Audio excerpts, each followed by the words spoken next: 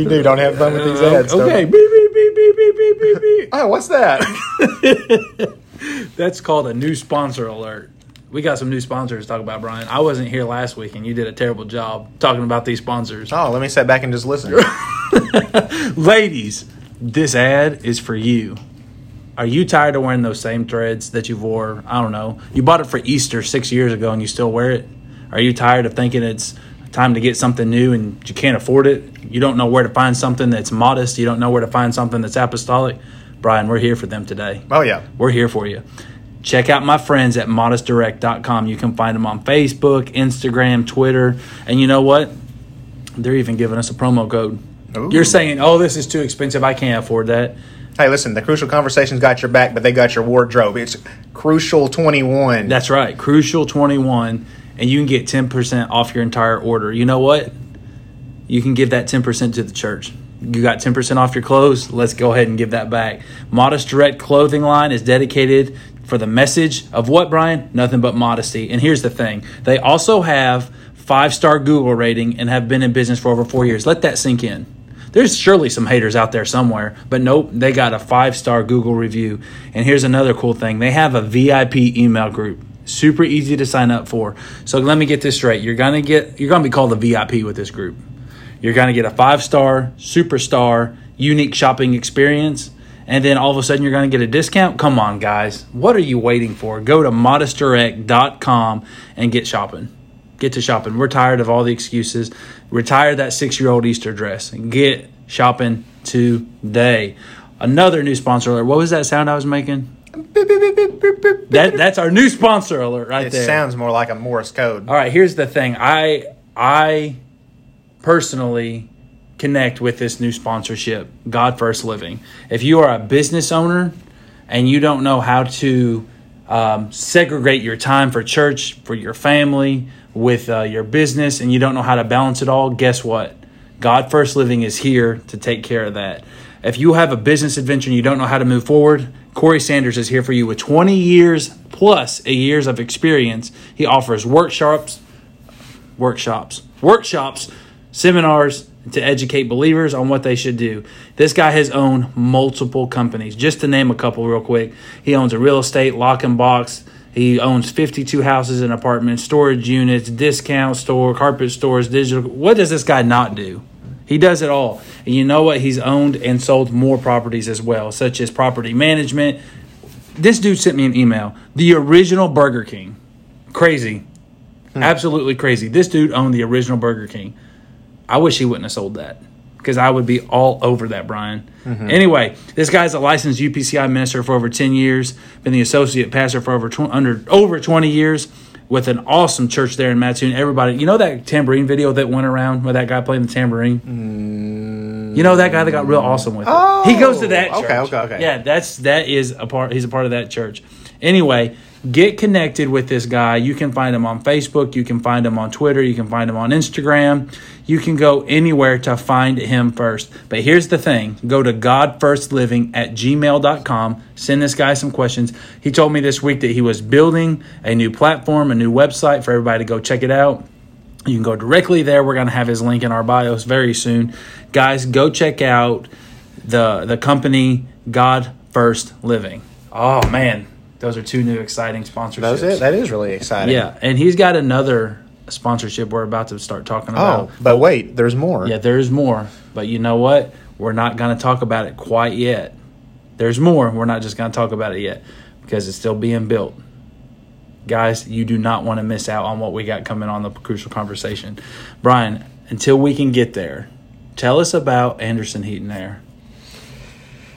Oh, man. It's hot in this room right now is why I'm thinking about it. His business is a breath of fresh air. It's a cool breeze on a warm day. It's the sun outside in the month of May. And, well, I think that's the song like My Girl. But his business is going to take care of all of your needs. Anderson Heat and Air is going to be able to fix your broken heater, your broken air unit.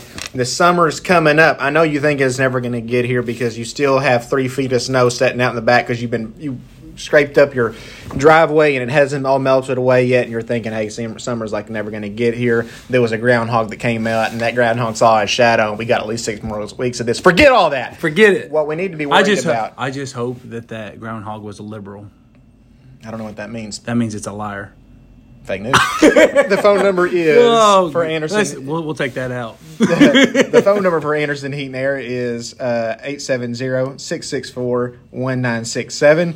You can call him today. He's going to come in. He's going to get air in your home, or if you want to go ahead and get some heat before summer, so that way maybe I don't know why you'd want it during the summer, but you never know. Maybe you're one of those folks that likes the heat. But he can come in and he can take care of all that. Oh man, bro, what are we doing for lunch today?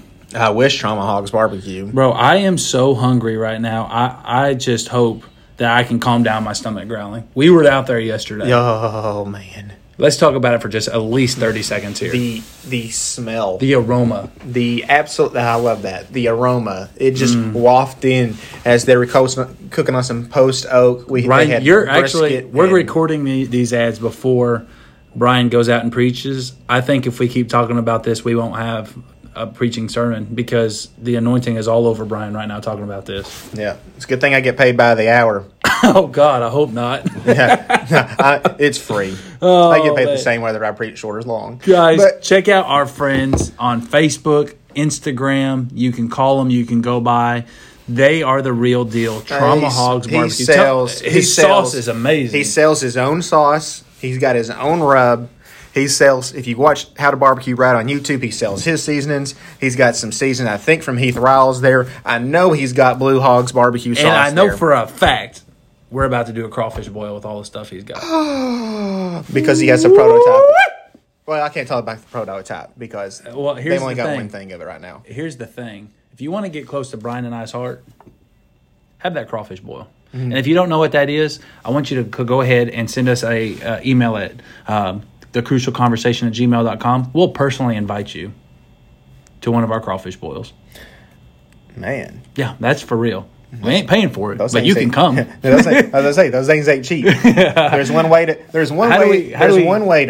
Tony and I's heart, and that's with cash. What you can do is you can go on Facebook and you can follow Trauma Hogs Barbecue. Again, they are located at 6127 Highway 49 North in Brooklyn, Arkansas. And I think he's even going to do some stuff online. Go to their website. He'll send it to you direct as well. You need to just follow their social media so that way you get connected and know when they're doing cooks and all that. And, man, I'm just so excited for Jason and what he's doing with Trauma Hogs Barbecue. And I hope that can be a small part because he cooks way better than me. Me too. That odor yesterday. Aroma. Not odor. We better get to this. Odor sounds negative. We better get to this episode because I'm about to go eat. I know you're preaching here in what? It's 10:41, so you got what? 19 minutes. I can be late. They can't do the service without me this morning. All right, I'm headed out here. I'm going to get something to eat. Okay, so we've got a special guest with us. Tony, a long time ago, did a solo episode without me, and so I decided it's my turn to get some revenge. This is an episode with me and Dr. Jeffrey Brickle from Urshan College and Urshan Graduate School. It's a very interesting conversation. He's definitely a scholar, and I hope you guys enjoy this, learn something, and then check out our sponsors and let them know that the Crucial Conversation sent them. Play that music. Well, let's go get something to eat. You think we can make it 19 minutes? Oh, it's 18 minutes. We got to get out. I just ate a thing of cookies. Play it.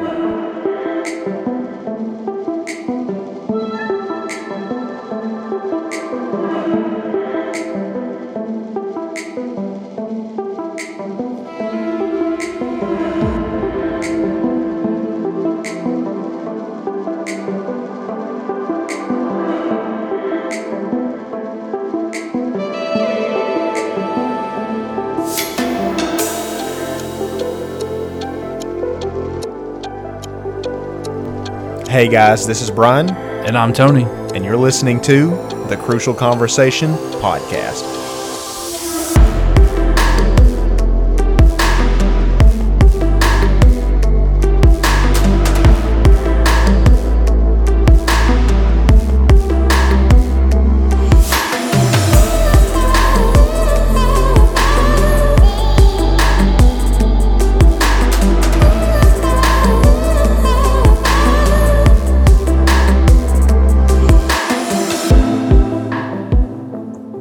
It is absolutely my honor to host today on the Crucial Conversation Dr. Jeffrey Brickell, who is a professor at Urshan College and Urshan Graduate School, and has written some books with the Apostolic Handbook series, and has been published in many works.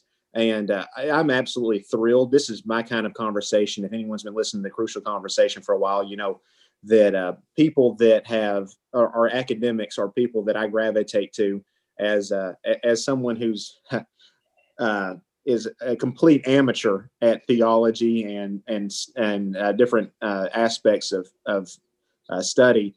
I love these kinds of conversations, and so Dr. Jeffrey Brickell has been recommended by some of my good friends as a scholar's scholar. And so, Dr. Brickell, thank you for taking some time today. And I'm sure what is a busy schedule. I see there's a symposium coming up I think next week's what I saw on Facebook, unless I looked at the dates wrong. And then I know you're getting ready for that. And so you've taken some time to have a conversation with me today. And it's absolutely my honor to have you here, as I've said. And so I'm interested for our listeners out there that aren't familiar with your name or some of the works that you've done. What's your background? How did you get involved in church? Why did you decide to pursue the theology at the highest levels? Where all have you gone for study?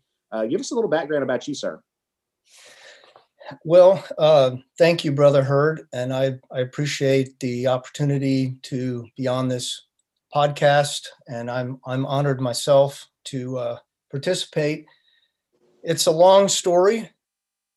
I grew up in a small town in Western New York, and during my late teen years, I became a hippie, actually, which is kind of surprising when you look at my follically challenged hairdo right now. But in 1982, I left my hometown and moved to Boston, Massachusetts to be a student at Berklee College of Music.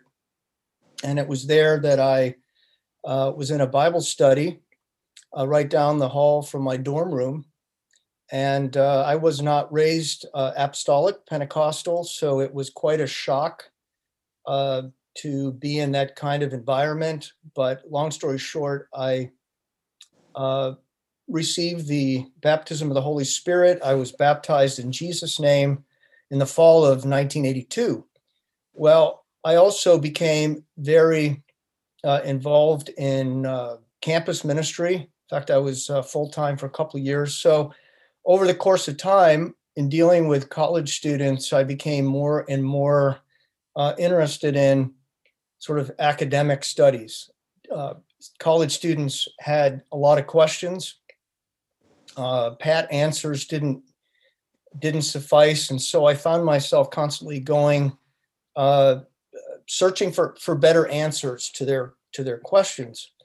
And over time, some opportunities came up to finish my education. I didn't graduate from Berklee, but eventually went on, did my bachelor's degree, my at Harvard University, my master's at Gordon Conwell Theological Seminary, all the while, working full time. I worked in a number of academic environments. I worked at MIT, Massachusetts Institute of Technology, for a number of years, and as well as Harvard University. I worked in the chemistry department there. So that environment kind of shaped my thinking in a lot of ways. And then fast forward to 2000, when I was invited by Tim Dugas, who was then president of Gateway College here in St. Louis, to come and interview for sort of a dual role, where I interviewed with the board of Gateway as well as the board of this new emerging school called Urshan Graduate School of Theology, and essentially was accepted for that position on the grounds that I would have to teach full-time at Gateway for a minimum of 2 years before moving on. Ultimately, they wanted me to teach at the graduate school, so that's kind of what happened. And during the time I was in St. Louis, I did my PhD program at Concordia Seminary in town. And so that's kind of how it all developed. That's the short version of a much longer and meandering story. I could imagine. So, what was it like whenever coming from a hippie background to walk into an apostolic church service for the first time? What did you think about your first exposure to the apostolic church? Well, I knew bits and pieces growing up in a Protestant denomination that was very similar to Catholicism, kind of high church environment. I'd known a few charismatic people. I've had various people witnessing to me, but I found, as a very introverted person, especially back then, I found it to be a bit overwhelming. The whole, walking into the Bible study that first day, and people are praying aloud, laying hands on people. I was like, I felt very uncomfortable. In fact, I spent the next week deliberating with myself as to whether I would ever go back. And I remember going back to talk to the young student in that who hosted that Bible study, and he essentially talked me into coming back, and he showed me how this kind of worship style was actually biblical. And it was very different. I remember I was in part of a 4-night, I think it was 4-night revival. And every night I would go up to the altar after service at the invitation of the evangelist. This was at Boston's United Pentecostal Church. And I would pray, but I couldn't concentrate because people were laying hands and talking in my ears, and it was kind of chaotic for me. And I remember the last night asking John Harrison, who was the guy that hosted the Bible study in his room, I said, should I try one more time for the Holy Ghost? Yes. Jeff, you need to go up and try again. And I can remember in my mind thinking, I'm just going to forget about all this going on around me and concentrate on God. And it was at that moment where I began to just think about how good God had been to me in my life, and some of the near-death experiences I had and so forth. And it was at that moment I just felt a flood of emotions, and the Lord filled me with the Holy Ghost. I tell people it was like lightning, and you can see right where it landed on top of my head.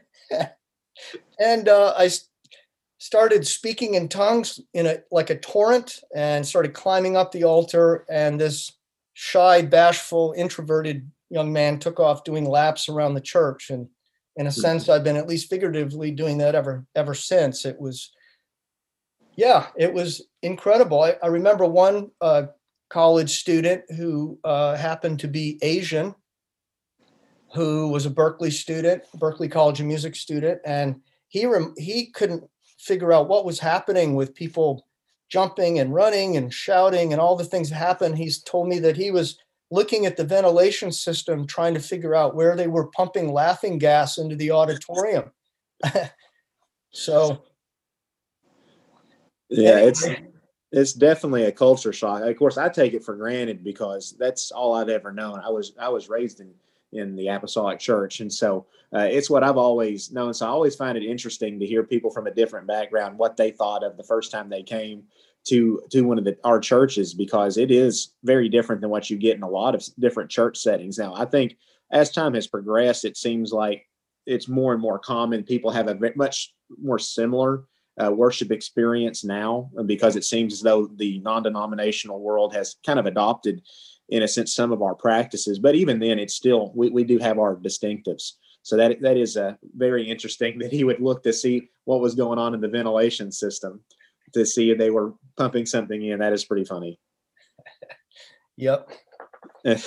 So I want to ask you, I know this is kind of personal, but you said you were an introvert, and that's kind of how I kind of feel myself. What's it like as someone that has a introverted personality? What's it like whenever you have to give a speech or do a lecture, or do you feel intimidated? Do you still get stage fright whenever you have to step up in front of students or or a board, or I've seen that I think I saw on YouTube that you preached at the Pentecostals of Sydney when you preach in front of a church and teach in front of a church.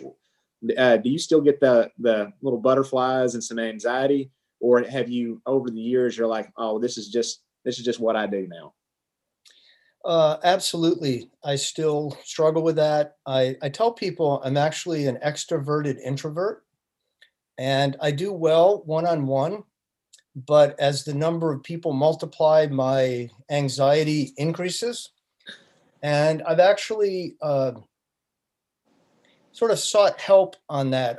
I've looked into, this whole issue of stage fright, and without getting, into it, I'm a musician, and musicians struggle with the same thing. How do you, when you're involved in a public setting, how do you sort of get in the zone?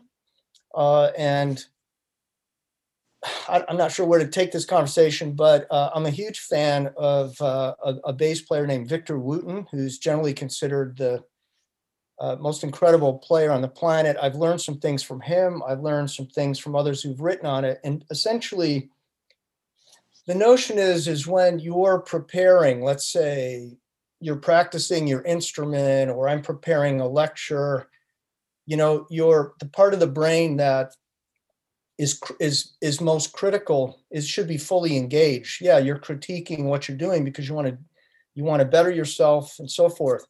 But experts will say when you get into the performance setting, whether that's you're playing a concert as a musician, or you're teaching a class, or whatever it may be, you have to shut off that critical side of your brain, the part that sits there and goes, oh, that didn't sound good, or oh, you played a wrong note, or people are thinking weird things about whatever it may be. And you just have to get into the what they call the zone. And for me, that has helped immensely because, oh my goodness, I struggled so much. I can tell you a quick story. Back at Boston's United Pentecostal Church, which was pastored by the late Brother Denver Stanford, he had a Future Preachers of America meeting. And that was back in the time when I felt a call to ministry. And so each of us would have an opportunity to speak, typically 5 minutes, you preach. And then Brother Stanford would ring a cowbell when your time was over. And then one lucky soul at the end got 10 minutes to speak. And I can tell you I was so nervous about public speaking that I'll never forget this one time. I had pages and pages of notes, and I was preaching through the pages of notes. I got to an illustration. I told the illustration, and when I got done, my mind completely blanked out, froze. I had absolutely no idea what my sermon was even about, what that illustration had anything to do with anything. My hands shaking. I flipped through my pages of notes to try to find the first page one that had my title on it so I could remember what in the earth I was even talking about. So I think I've come a long way since then, but it's something that I continue to work on. Yeah, it's a work in progress for, I think, anyone that does public speaking. I think they say that I've heard before that public speaking is everyone's second greatest fear, second to I think a fear of heights or something like that. That's it's always a little bit of a learning curve as you're developing and beginning to speak in front of people.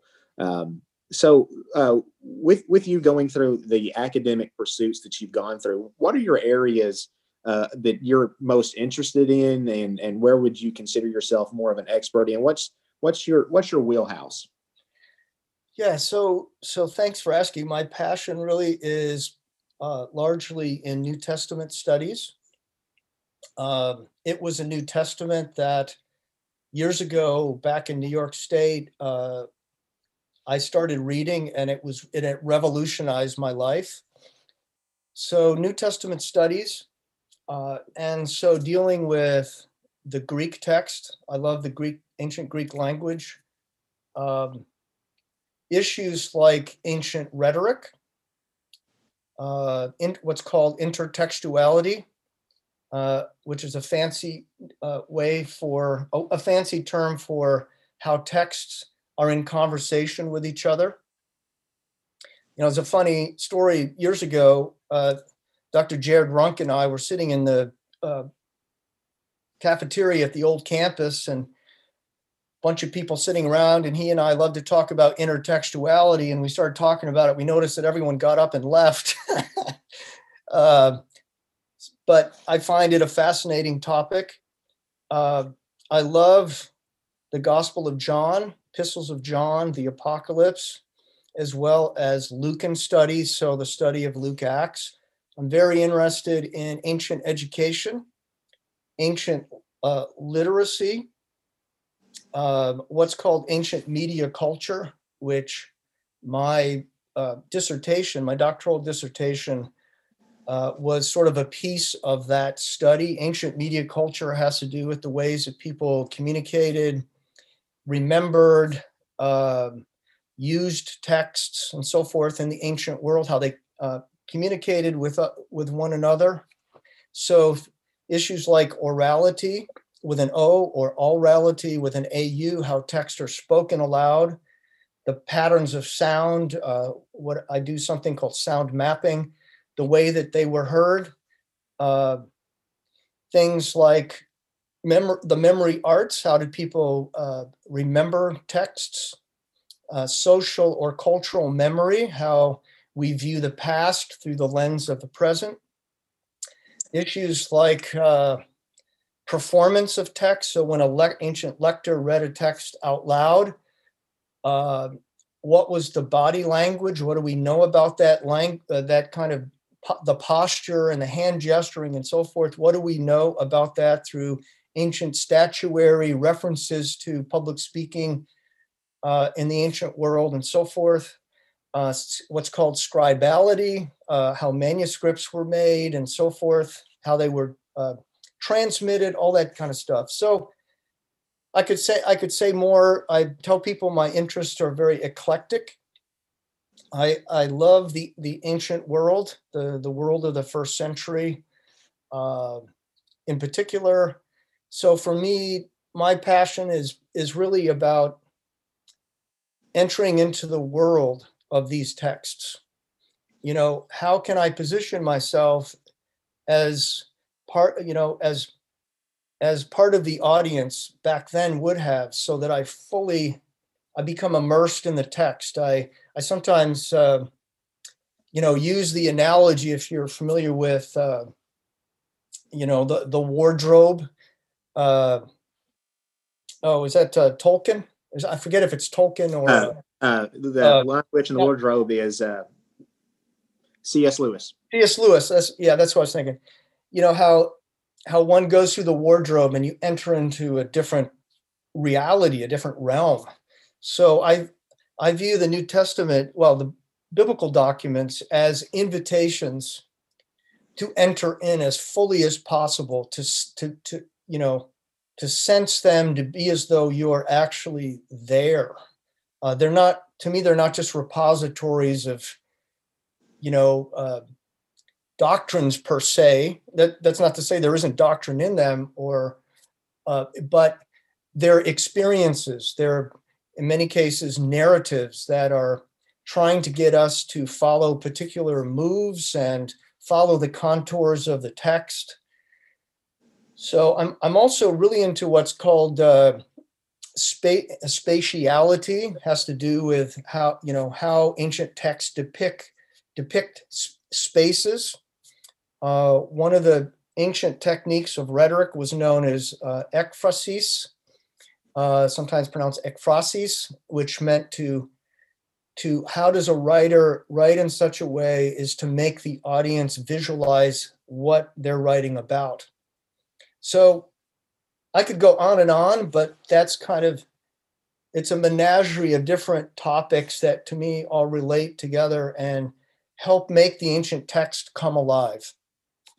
So there's a lot that you've just mentioned that in my mind, I'm just thinking of different things that would be great to kind of dive into, because I think you opened up a lot of stuff, and I'm sure a lot of our listeners out there are saying, well, I would like to know a little more about these different subjects. One that, just to relate to what we've already kind of had a conversation about, where we talked about public speaking, and you mentioned in there things that you're interested about in the way that the gospel was communicated, how things were read aloud, how the listeners were able to visualize what the speaker was saying in the first century. So I'm thinking, obviously we're dealing with a different language in that now, in the North American church, we are using the English translations of the scripture.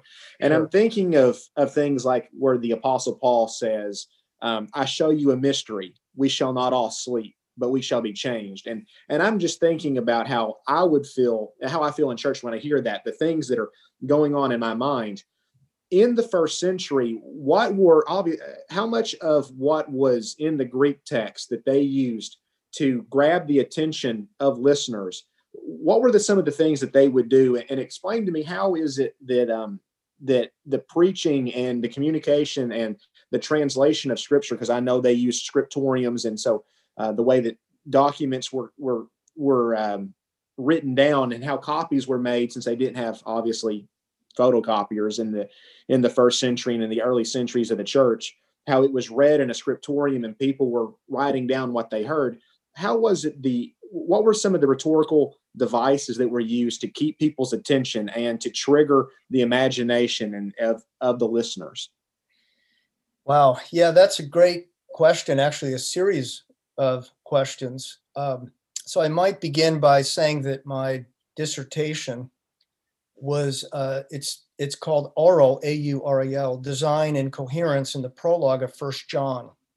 So I spent a number of years focusing in on essentially the sound patterns in the Greek text of the opening of the first epistle of John, 4 verses in our English translation. And the assumption is that in our modern Western culture, most of us read silently and privately. So we scan the pages with our eyes, and the processing goes on internally.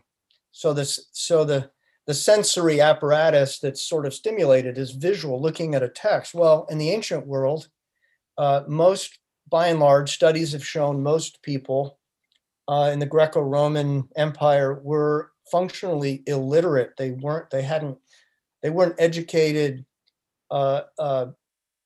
through the stages of ancient education to be fully literate. So let's say, roughly 85 to 90% of people couldn't read. So how were they able to encounter and, deal with these texts? A skilled lector, someone who had been trained to read these texts out loud, became the sort of the intermediary, right? So when let's say one of Paul's letters, and I'll say a few things in a moment about how these letters were probably produced, but an envoy would deliver the letter. The envoy was usually the same person as the lector. The church would gather, and this person would then read these letters aloud. And so, we're so accustomed in our culture to books with, covers with, information about the title. We have a table of contents. We got blurbs on the back. That's how we sort of enter into that book. Well, imagine your experience is actually auditory. You're listening to a lector and you're watching that lector in a public setting. So others are doing it as a community. That is your entree or entry into the experience of the book. And you're not looking at nicely, nice typographical conventions, which divide sentences with periods and other exclamation points, question marks, virtually no punctuation in these ancient documents. You're actually processing the document orally. You're listening to the patterns of sound that give it coherence, and sometimes, with variation. So an author will deviate from a pattern and so forth. So you're actually listening and processing in that way. So how are these documents produced?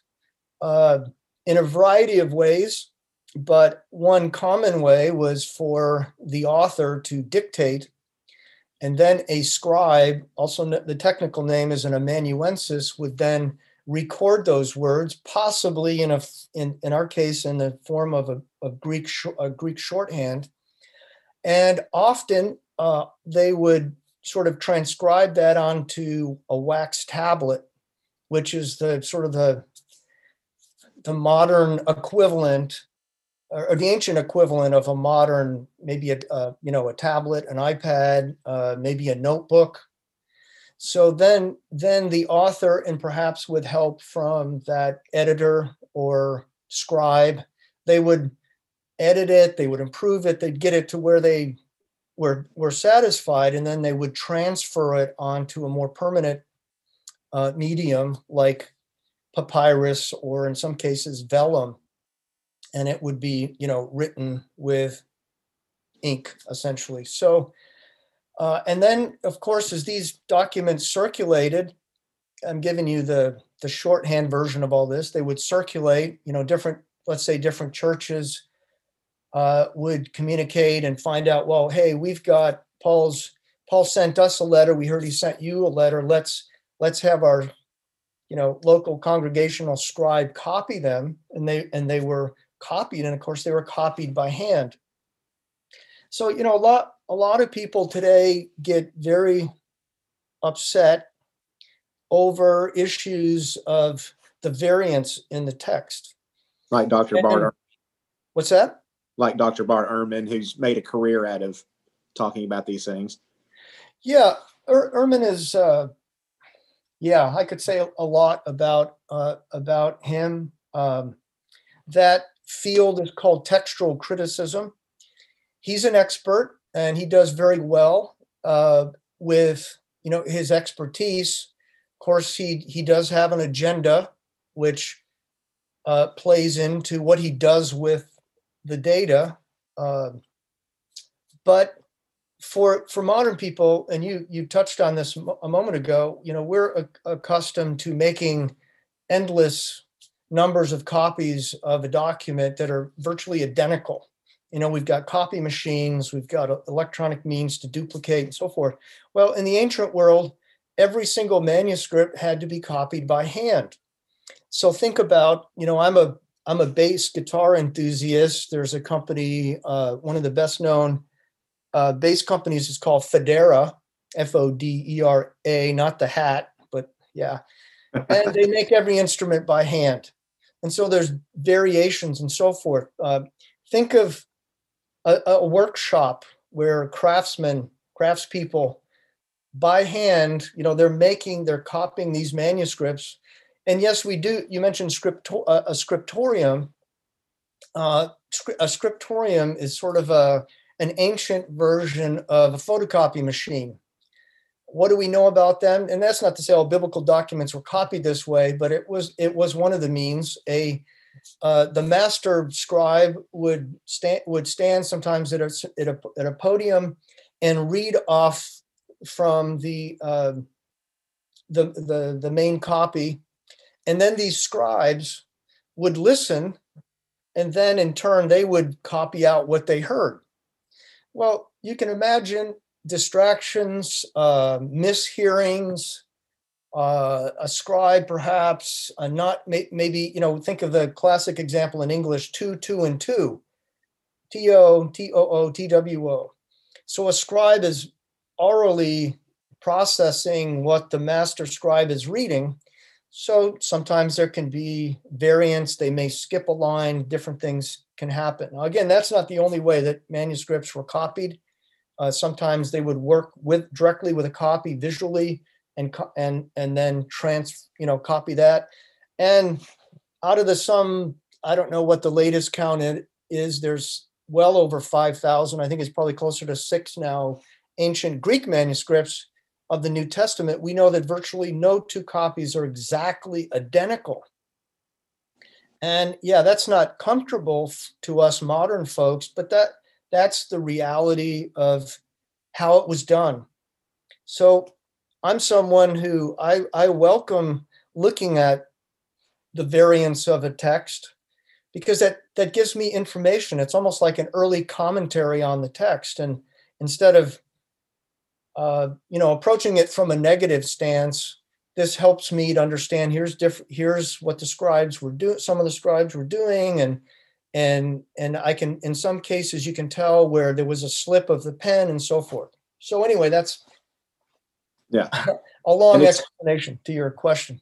And it's better than the alternative, which is having from the ancient world, a controlled text, such as what happens in Islam, where it's all a controlled text. And so the whole basis of their belief is that the one document that they controlled was the accurate document, where we had a free translation of the New Testament, which opens it up where we can see and analyze and can compare and find out what the best reading is, rather than just hoping that the one that was preserved was the accurate one that came from, in their case, the prophet, or in our case, from the apostles.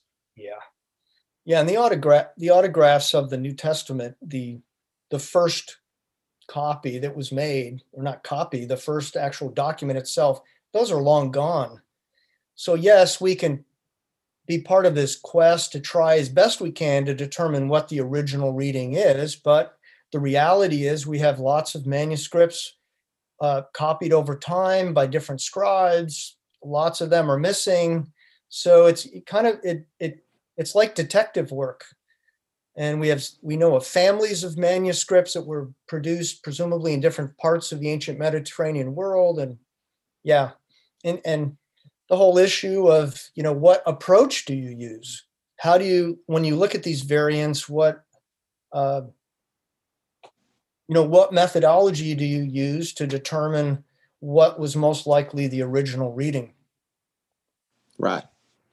So when you're reading the Greek text, or you're listening to it, what are some passages to you that just really grab your attention, that illuminate the world that they're discussing to you? What are some powerful passages that you could point to, be like, that to me is just incredible, the way that they wrote that, the way that they gave that to the scribe, or however it was originally communicated?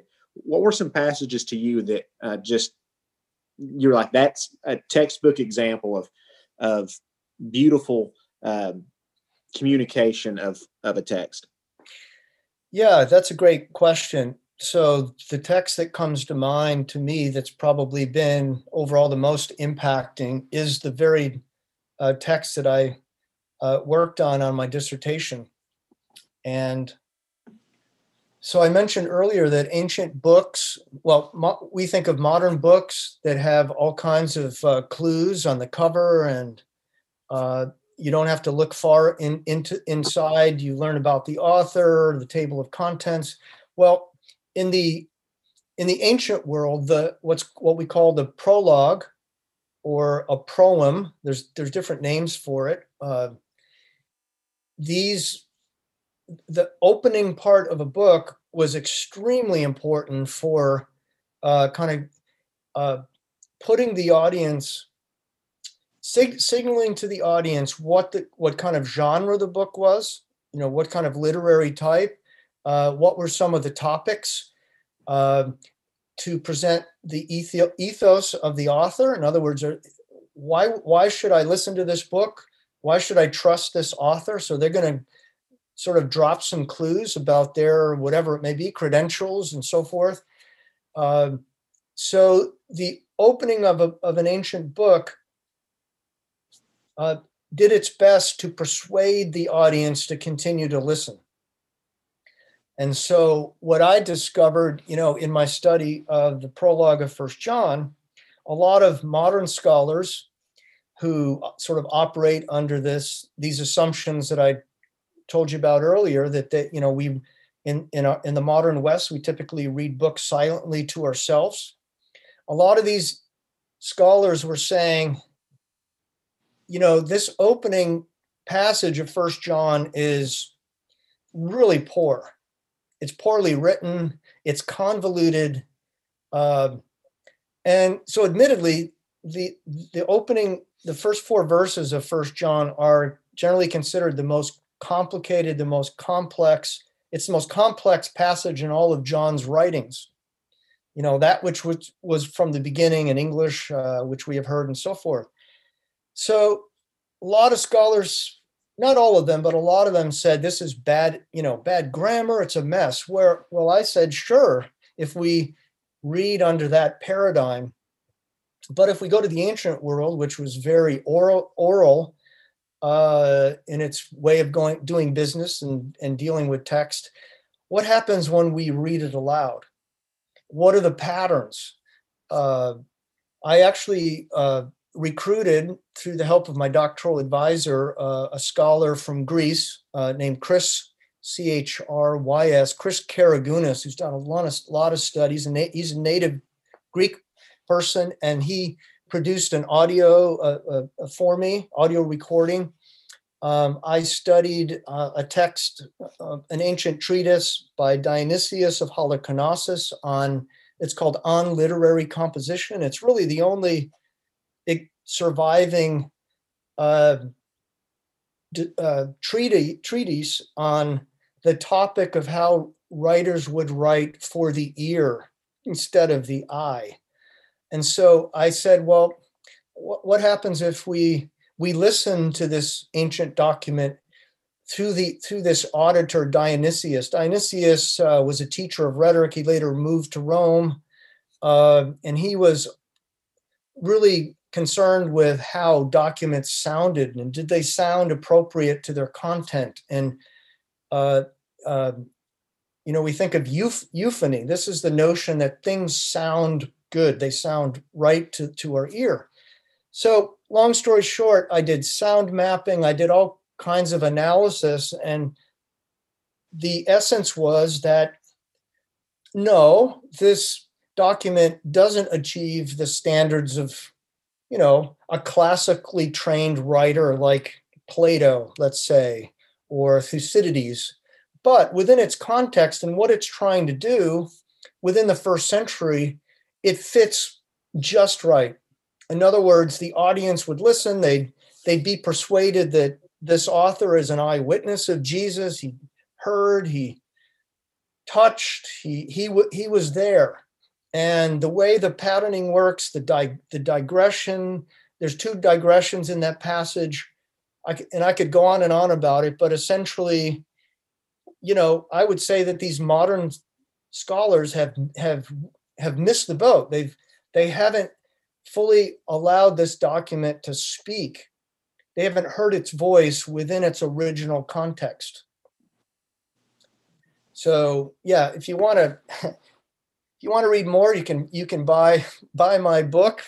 It's published by T&T Clark, and lots more detail there. But when you're reading the Gospels and the Epistles and the Apocalypse, do you see, and I think I asked Dr. Jeremy Painter this as well, do you see differences between the individual writers to where you can see kind of some of their, maybe some of their educational background in it, or are there some writers that are more simple and there's others that are writing at a higher level, where I would assume Paul would, with his training back, and I think they said they had the equivalent of multiple doctorate degrees or something. I've heard that before. Can you see the different levels and the different aspects and personalities coming through in the way the individual apostolic writers communicated? Yeah, absolutely. The writers of the New Testament, it isn't like, what's the word, monolithic. They're not. I'm not sure if that's the word, but they're not. They all come to the task of writing these documents, of course, under the inspiration of the Spirit, but they all come with their varied gifts, their outlook, their training, their command of Greek, and so forth. So yes, you see a wide span where someone like John has, in essence, some of this the simplest Greek in the entire New Testament, whereas at the other end of the spectrum, the writer to the Hebrews has some of the finest Greek. In fact, it approaches classical levels, or the Greek of ancient Athens, known as Attic. It was a dialect of ancient Greek. His Greek is much more sophisticated than John. I mean, he uses all kinds of, in his use of dependent clauses, participles, his vocabulary is much richer. Sentences are much more complex, on and on and on. The writer to the Hebrews is, in my estimation, clearly highly educated. He's studied rhetoric and practiced rhetoric at an advanced level. So, and arguably, the Epistle to the Hebrews is almost, many scholars will say it's like a sermon written down. It has so many oral elements to it. It's a masterpiece. So is John, but they're very different. Is someone who's spent a lot of time working in John's writings and reading his Greek. I also teach Luke. Luke's Greek is in many ways superior to John's, and it's very likely that Luke's spoke Greek. We would call it, using a quasi-modern pronunciation, Kine. His Greek, Luke's Greek is, again, better. He probably spoke it as a native, where someone like John probably is a fisherman, Sea of Galilee, would have spoken Aramaic, most likely. That was Jesus's native language as well. He might have known some Hebrew, he heard the Bible read in Hebrew in the synagogue and so forth. So yeah, I could say a lot more. Paul's his Greek is quite good.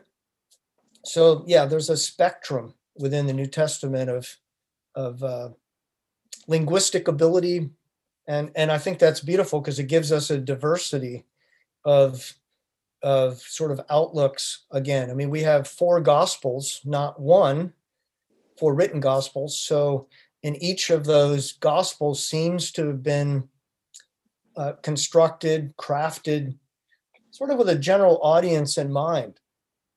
And that's reflected in the way they're written, the way they're arranged, the emphases, and so forth. Hey friends, we hope you're enjoying this episode with Dr. Brickell, but before we move on any further, we want to stop and tell you a little bit about a presenting sponsor. The sponsorship we want to talk to you guys about real quick before we move on is the Movement Conference, August 31st through September 2nd in Maryville, Tennessee. We're not going to tell you much about it, but here's our good friend, Brother Kenneth Carpenter. The Movement Conference is designed to present a balanced apostolic church and apostolic ministries. We are living in a day of extremism.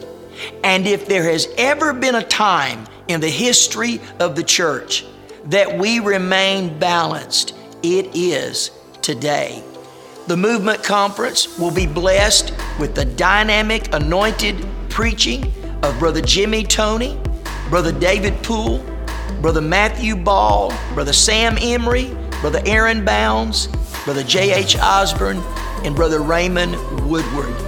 Make plans now to be a part of the very first The Movement. This is definitely an event you will not want to miss. The first 400 registrants get $75 per person, or groups of 6 or more are $50 per person. Bring your friends, bring those around you, bring your church. Guys, you don't want to miss this. The next 200 people, they're $85 per person. And then in the last 100 restaurants, there's $100 per person. Due to COVID, we're not going to be able to pack this thing out, but you want to go ahead and get your tickets now. Some of my favorite preachers are going to be there. You'll definitely be blessed. Go to livethemovement.org today to find out more information. You can also find it on Facebook or Instagram. If you want to know more about this, you can listen to our past episode with Chad and Fallon Erickson. Guys, that was a dynamic episode. We hope to see you guys at the Movement Conference, August 31st through September the 2nd. Now, without any further interruption, back to our good friend, Dr. Jeffrey Brickell.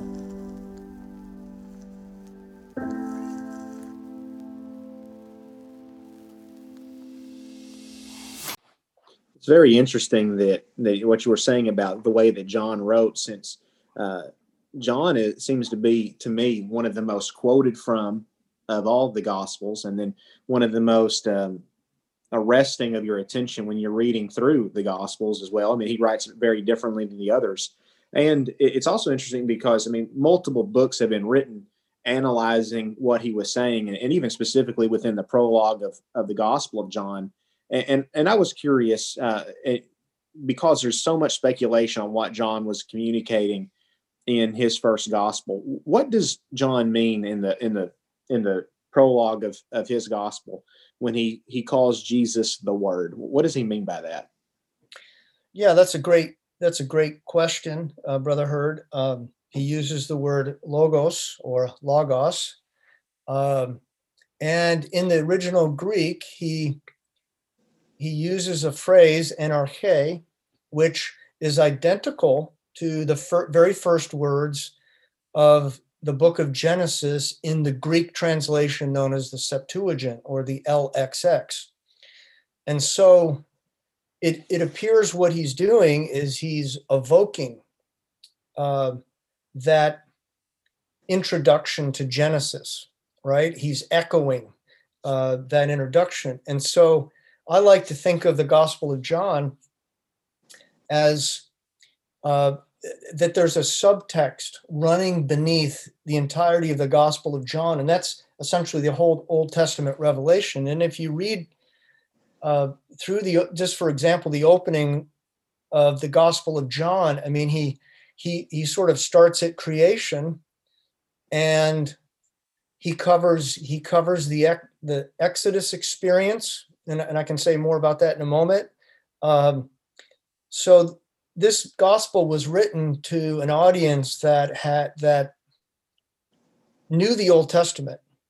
So they're having echoes in their mind, thinking about what does this gospel have to do with the old revelation? So he uses the term logos. Well, that term it's a loaded term. It had wide currency in the ancient world. I mean, the Stoics used the term. It was a term popular in philosophy to refer to the way that the universe sort of held together, how it had structure and form and so forth. So I like to think of the opening of the Gospel of John as inviting to people of all stripes from that time who, it's likely that John wrote, and this is attested by patristic evidence, that it was written in Ephesus, which was one of the leading cities of its day. A lot of Gentiles, a lot of pagans. It was the site of the Artemisian, the temple of Artemis, sort of co-opted by the Romans as Diana. It was an occult center. Magic was practiced. There was a lot of philosophy there. On and on and on. So it's an introduction that sounds very philosophical. In the beginning was the Word, and the Word was with God, and so forth. So I like to think that a philosopher picking up the Gospel of John would immediately have their interest piqued and go, "Wow, what is this about? This looks like some kind of philosophical treatise." But for those who are in the know, we might say those who are acquainted with the Christian tradition, they're going to pick up on this echo, and they're going to say, well, this logos seems to be referring to the activity of God in the creation of the universe as he's speaking and things are happening. And if you read on, all these several themes are picked up from the creation account, life and light and darkness. So I think what John is doing is to present Jesus, and he's presenting Jesus in the sense of this is a new creation. This is like rebooting reality now. It's overwritten over the original creation account, and God is doing something new and amazing. Yeah, I've got so many thoughts going through my head. I'm not even sure where all to take this, but yeah, it's sort of a riff rather on Genesis, and I know what I was going to say. So it's interesting to compare the prologues. I love prologues. I love to study them, as I've already mentioned. Compare how each of the Gospels starts. Mark, which is very likely the first Gospel written. There's virtually no background. It simply starts with the public ministry of John the Baptist. Matthew, he goes back further to give us a genealogy going back to Abraham, and then a nativity account, very Jewish-oriented gospel. Then you have Luke, who starts with a very formal, elegantly written periodic sentence, the most perhaps the most skilled prologue among all the four writers. And then he starts with the story of Zechariah and Elizabeth. So he goes back to the conception and birth of John, and he intertwines his early days with Jesus and so forth. Well, John, what we could say sort of quote unquote trumps them all by going all the way back in time to creation itself. And so Logos becomes one in one sense maybe a metaphor. I don't know, a loaded metaphor to try to describe what he will talk about, obviously in verse 14, the incarnation. So, yeah, man, I could say again, there's so much to say. This whole notion of the sent motif. He is the one who comes down and returns to the Father. So John picks up on this sort of metaphor, which one of my master's students just did a thesis on this. The sent motif from a oneness perspective was her topic, and so this becomes a wonderful way to picture the incarnation. And in verse 14, John uses a term which literally means to tabernacle, to pitch a tent. Well, what is that? That's Exodus language. That's the wilderness. That is the tabernacle. And an ancient tabernacle or temple was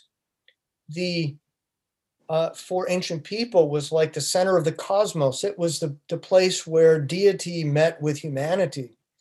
And we know when they dedicated this tabernacle in the wilderness, God's presence came down. They saw that glory. Well, that's exactly the kind of language John uses for the incarnation. God himself came and tabernacled among us, and we beheld his glory. So it's almost like in a sense, a reenactment of the entire the entire Jewish scriptures, only modulated in a new key.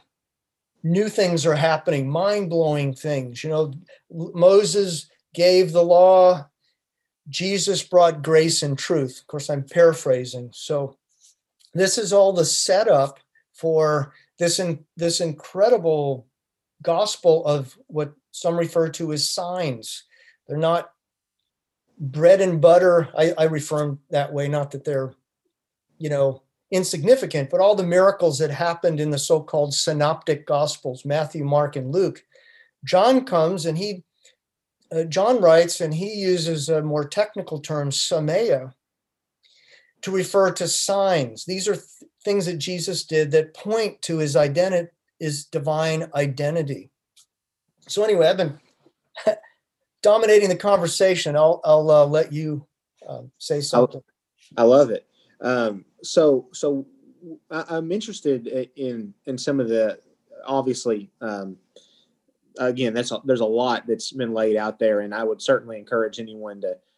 I know you write about the Book of John in the Apostolic Handbook series, so if anyone's interested in that, they can continue reading into that, and it covers all the Gospels in snippets. At least there's little bits into it. I'm sure that you could have gone even deeper in each one of those, but the book can only be so thick.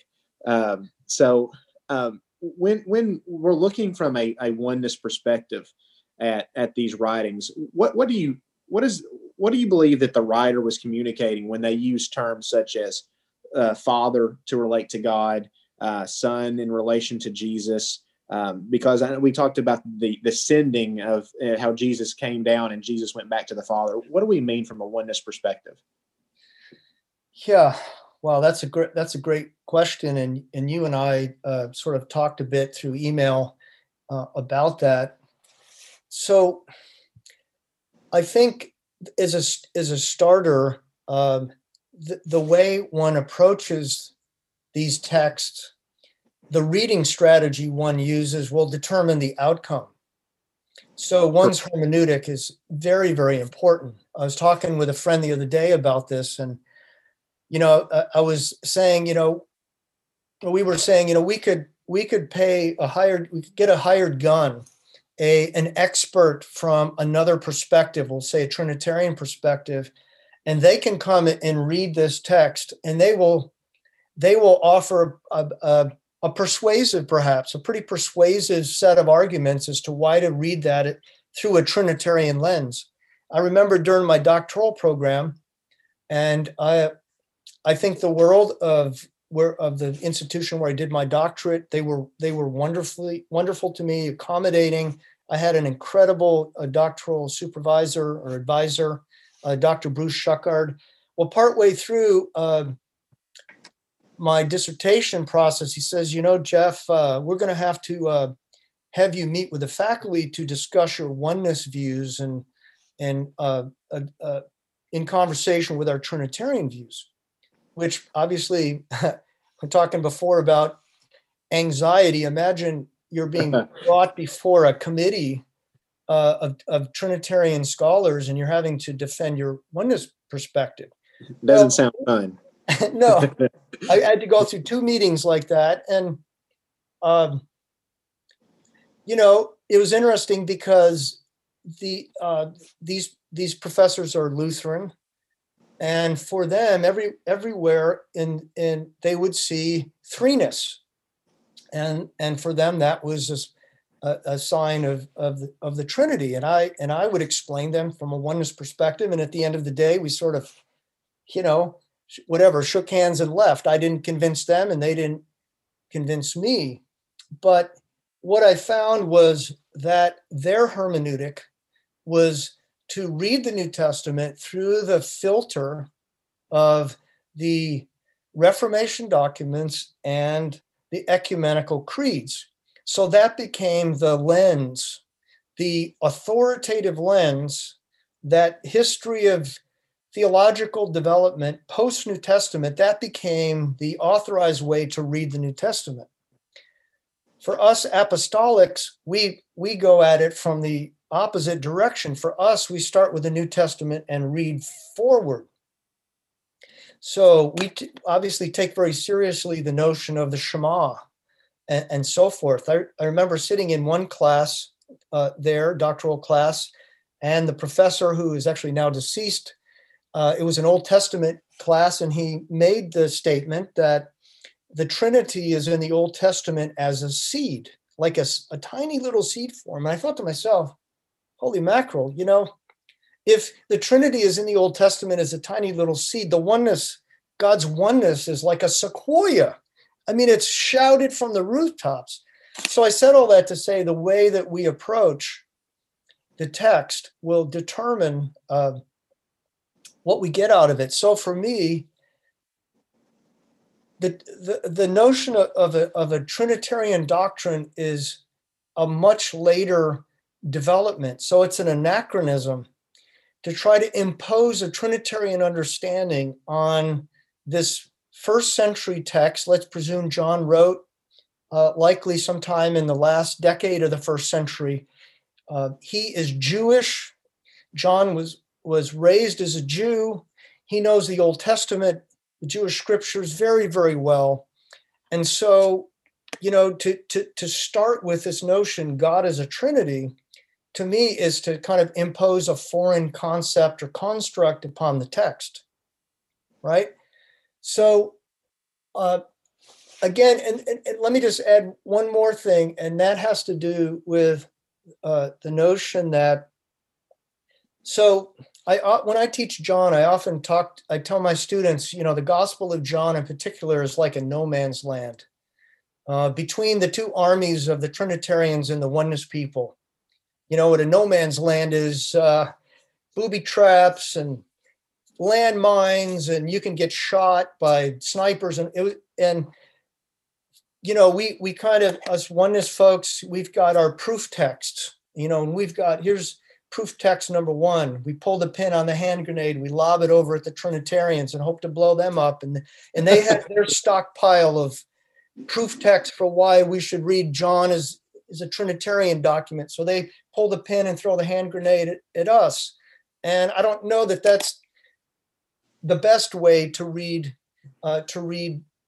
John. So this goes back to the notion of entering into the world of the text. I want as best as possible to try to recognize my own presuppositions, my own biases as a North American living in 2021, someone who's living post-Enlightenment, postmodernism, all of that. Who am I, and what does it mean to try as best as possible to get into the world of this text and interpret it through the lens of the first century?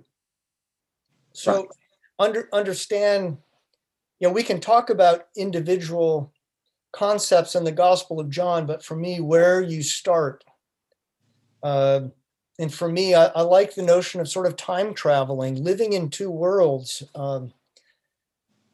There's a popular model. There's a book that I've used as a hermeneutics textbook in teaching undergraduates. It's now out, I think, in its like 3rd edition, Grasping God's Word. Might be 4th edition. There's a diagram in there that demonstrates, here's our world, here's the ancient world. There's this bridge. There's a river, a gap that separates the two: time and language and culture and politics and economics and all that. And spanning across the two worlds is this principalizing bridge that seems to imply, so how do I deal with the biblical text? I like to say, I go on a raid, right? I go into that ancient world, and I use the analogies like silver mining. I go down into the mine and I dig out the worthless stuff because I'm trying to get those principles, the real good stuff. And then I load them up in my backpack or whatever and bring them back to now. And I think that model has some value to it. I'm glad that they believe in the importance of the original context. But for me, all that stuff isn't just sort of background filler, and all we really need are to pull the principles. Yes, I believe in the principles, but our starting point is to, as much as possible, imaginatively enter into the world of that text, the whole text. So I'm a big advocate of book studies. So, yeah, I mean, again, I can answer specific questions, but for me, that is absolutely important. How do we approach? What are our goals? I'm not a huge advocate of proof texting, amassing, these verses are going to prove, as though somehow scientifically, I'm going to prove this particular position is correct. Well, I can have arguments, I can be persuasive, but different lenses, people are going to see the text in a different way depending on which what glasses they put on to Absolutely. the text. Absolutely.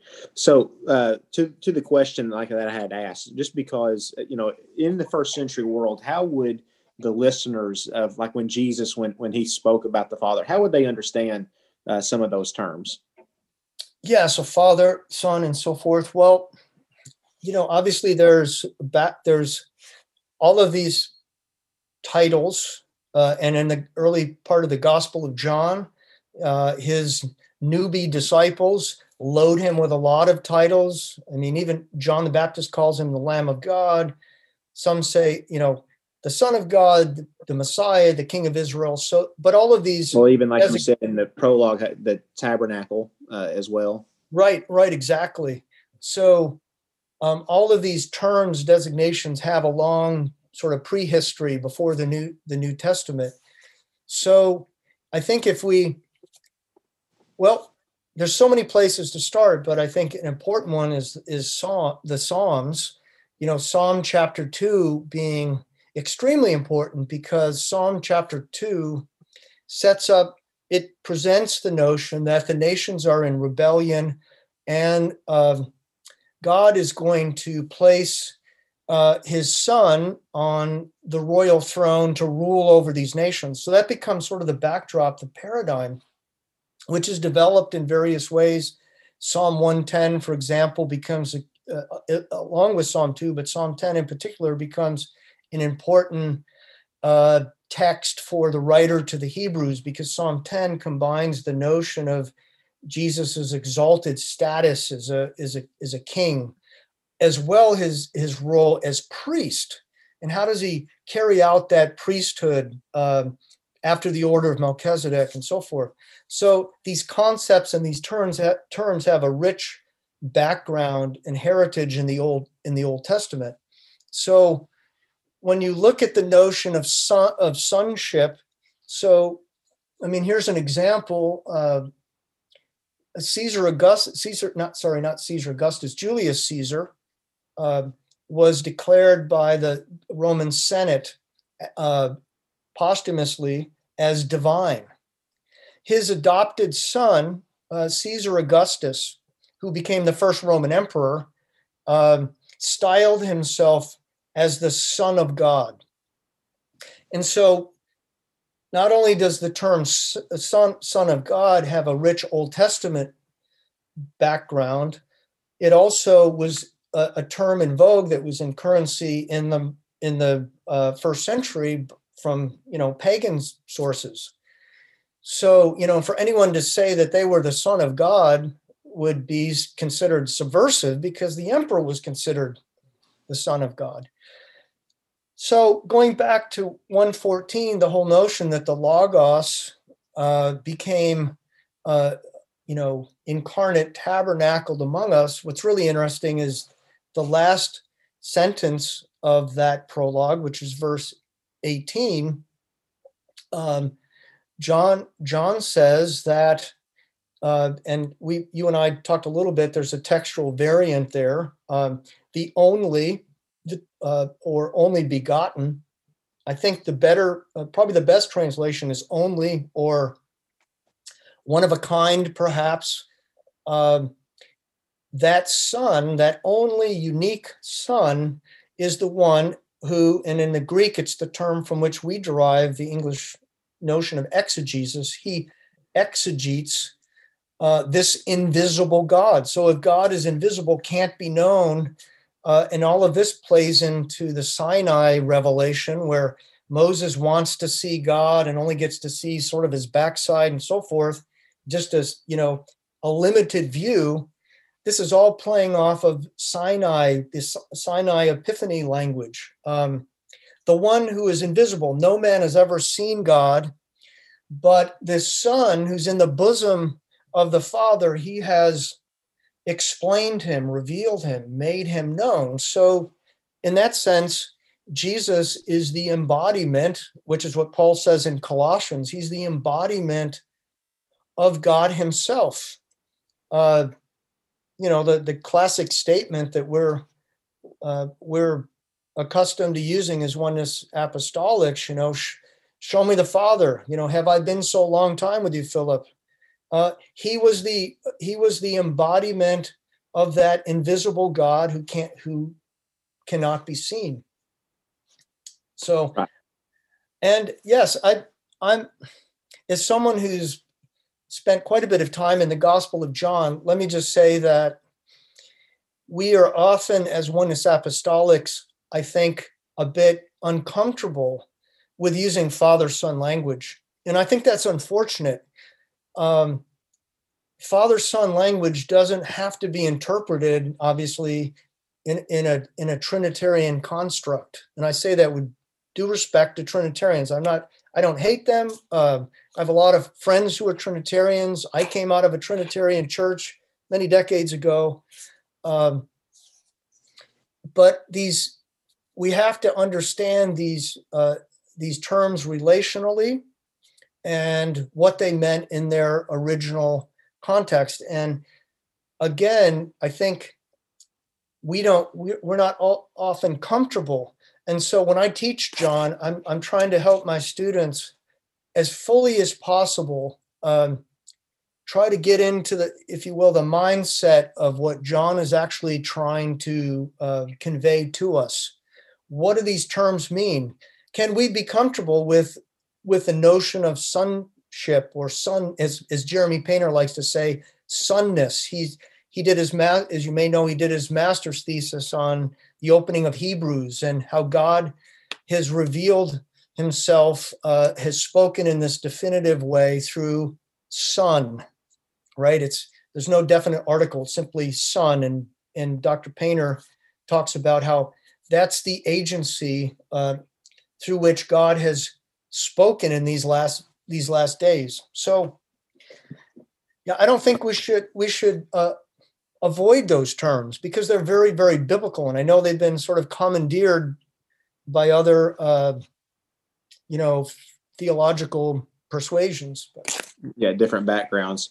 So, like, of course, I'm thinking there's two passages that stand out to me that I know I had emailed you about. So sometimes we can be put in an uncomfortable position, I suppose. Even right there in the prologue in that first verse, when it says in the Greek text, proston theon, or was with God. Is that a passage that should make us uncomfortable?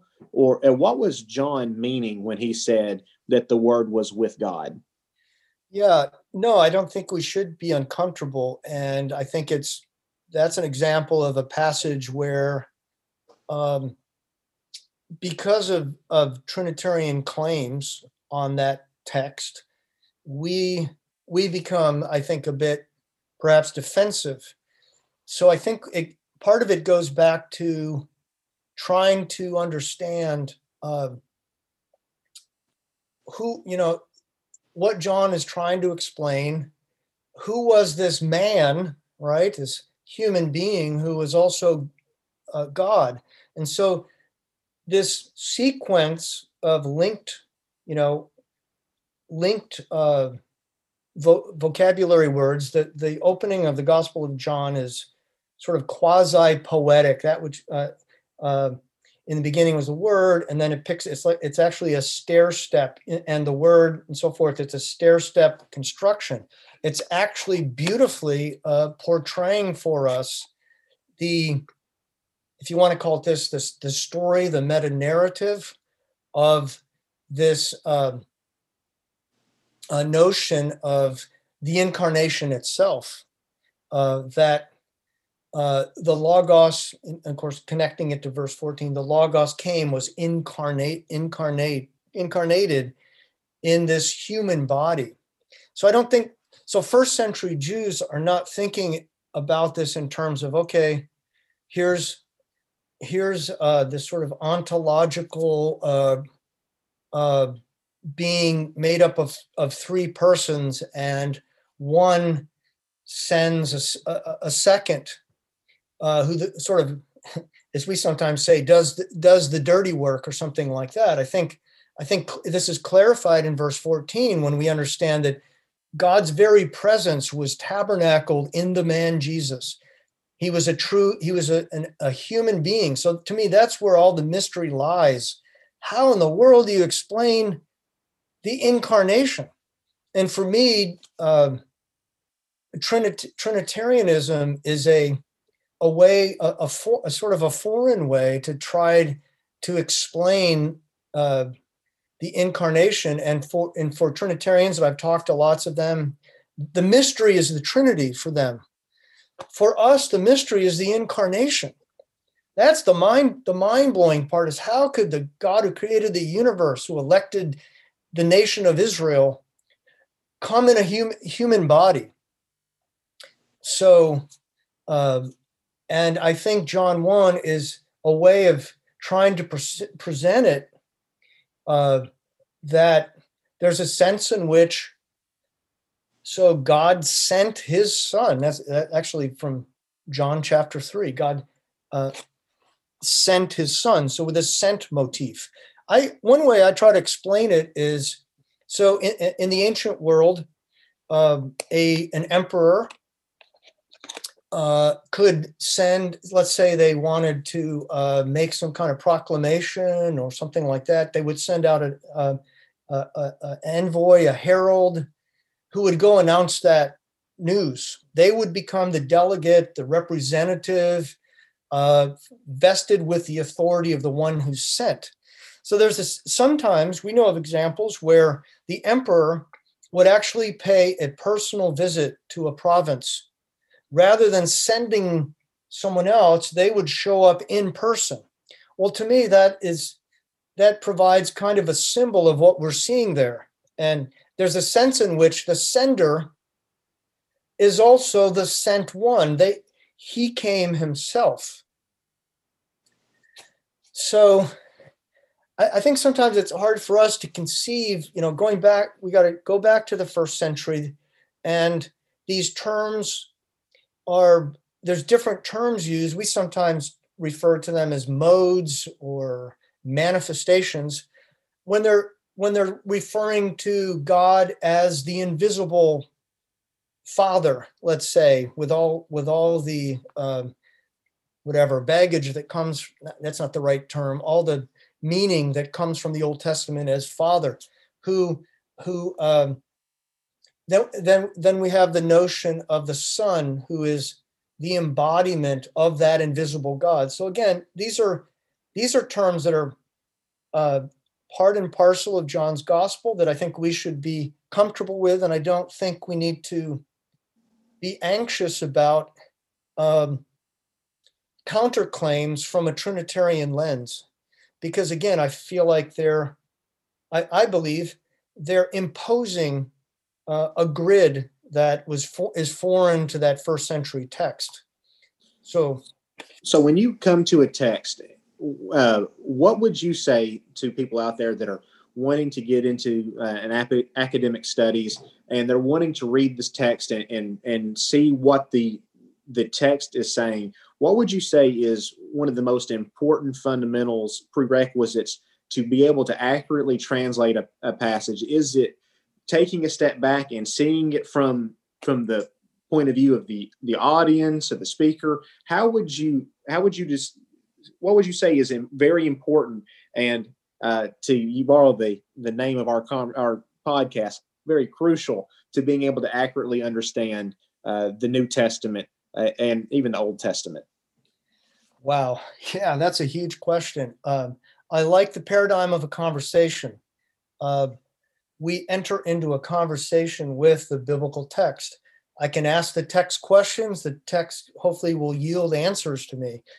And again, I think the notion of a Trinitarian interpretation of John is an example of posing the wrong questions to the text.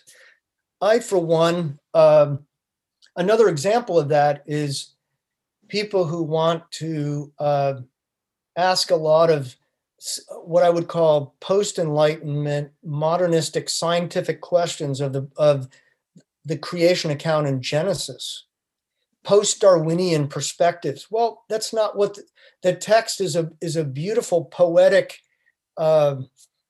symmetrical, and so forth. A beautiful celebration of God's creation. It wasn't designed to answer, 19th and 20th century post-Darwinian questions. That's not what we have to be careful of what kind of questions we pose of the text. Again, I'm a huge fan of book studies, so I consider myself both an advocate of the big view, the view from a drone, getting up and seeing the landscape, as well as delving into the details of the text and how those interact with each other. So I think it's good to read multiple translations if one doesn't know Greek.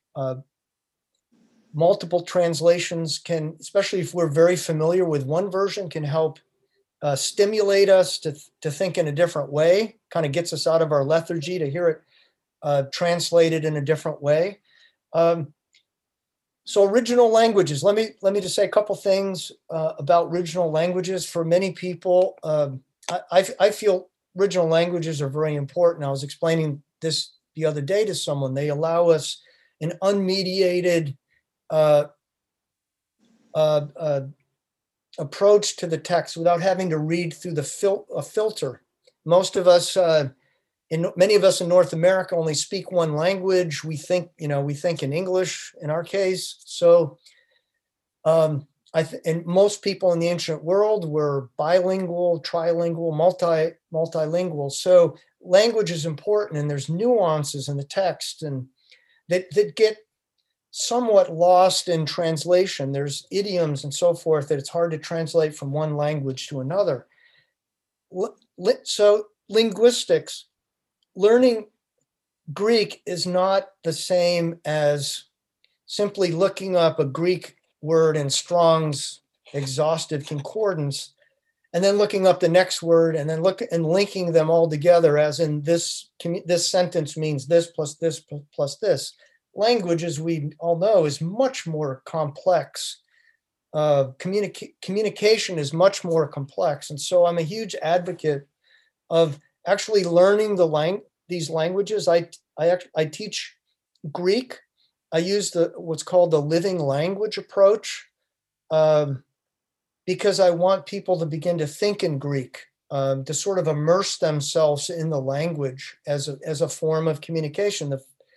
The best way to learn about a foreign land or country or people is to learn their language. It's like the gateway, the entry into their culture. So for me, learning the biblical languages and doing the best we can, we're not all going to be, experts, but to me, it just opens up a whole new world. There's an old rabbinic saying talking about Hebrew that it's actually kind of hilarious to read the Hebrew Bible, and I'm paraphrasing, to read the Hebrew Bible in an English translation is like kissing your bride through the veil. You're not getting the direct experience. There's a filter in there. And to me, there's just such a richness and a vividness to reading these texts as best as we can. And I consider myself a lifelong student of Greek and the ancient languages. We read them in these ancient languages, and for me, it helps make them come alive. People are asking me all the time, Brother Brickell, what translation do you endorse? What is the translation of translations? I'm like, honestly, I mean, there's some that I use, but for me, I prefer to just read the biblical text in its original language and kind of make up the translation as I go along, Right. So obviously not all of us have that ability right now, at least. So what are some of your favorite translations? I know that you just said, well, my favorite is the Greek text, but to people that can't get a hold of a Greek text, what translations do you think that would help bring what the writers were trying to communicate come alive? Yeah, that's a complex question because you've got different translations operate with a different kind of method or goal. So some are more literal, some are more dynamic equivalent, some are more paraphrases. And I think it's good to work some like a sort of a triangular, they call it triangulation, where you work between three translations. And that's good. I grew up on the King James. I highly respect the King James as a classic. It's a masterpiece. I honestly am not a huge fan of sort of a King James only approach. That is the only translation. To me, that's a very English centric bias or something like that. I've often said that if the KJV translators were alive today and they realized their translation, that some were claiming that's the only translation some 400 years later, they would turn over in their grave, or they'd start laughing, because if you read the preface, their goal was to translate into the vernacular of the day. Mm-hmm. And language is a moving target. It changes, it evolves. I mean, just look at all the new terms just during the pandemic that are almost like daily currency that some of us never even heard of those terms before. And it's because life moves on. So again, I'm not anti KJV. I like the New King James quite a bit. ESV is very good. In some cases, the NIV. But again, I prefer to, as much as possible, to work with the original languages. Whenever we started communicating through email, I noticed down at the bottom of your email there was a quotation about how when you get money, that you spend the money on books, and with all the money that's left over, you spend it on food. And I can't remember right now on top of my head who it was that it was quoted as saying that. So that's a paraphrase from Erasmus, the Dutch scholar Erasmus. Okay. So with that, obviously being there as the I guess it's the handle, or I'm not sure exactly what they would call that. I can't think of it. The signature, yes, on your email. How much are you spending in books? and I'm not asking you to actually give me a total or anything, but really what I want to do is I want to ask you. We've talked about a lot of stuff and kind of unpack the whole conversation. Why is the conversation? What do you feel the conversation we've had today is important? Why is it important that we study? Why is it important that we read? What do you think is the importance of education and having your mind challenged with different thoughts? And I think even before we started recording, you said that you like the idea of the name of this podcast as being a crucial conversation, and you talked about the value of conversation. Why do you think these things are important? Yeah, so books open up worlds. One can travel to places, to thoughts that. So to me, books open up a universe that I otherwise, couldn't access. So to me, to read a book is to be in a conversation with someone else who may have an expertise, has something to say. Yeah, books are a huge part of my life.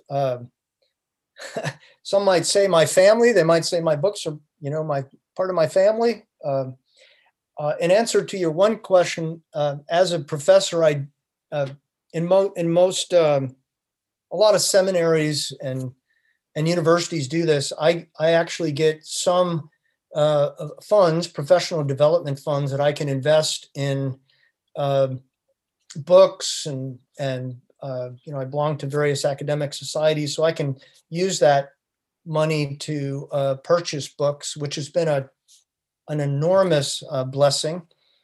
As someone who teaches in a graduate school, I encourage my graduate students to begin to construct a really good library of biblical studies and theology, and I consider this part of what I do is part of a conversation. I'm part of an academic society. I belong to Society of Biblical Literature, Society for Pentecostal Studies, the Institute for Biblical Research. And I feel like, as Dr. Robin Johnson has said, it's like sitting at a conference table, and I'm sitting down with these scholars and I listen to what they have to say, and I have a voice as well. And so I try to represent the apostolic message to these scholars. So building a library, to me, a good library is critical. These are the tools of the trade, and it's a big investment.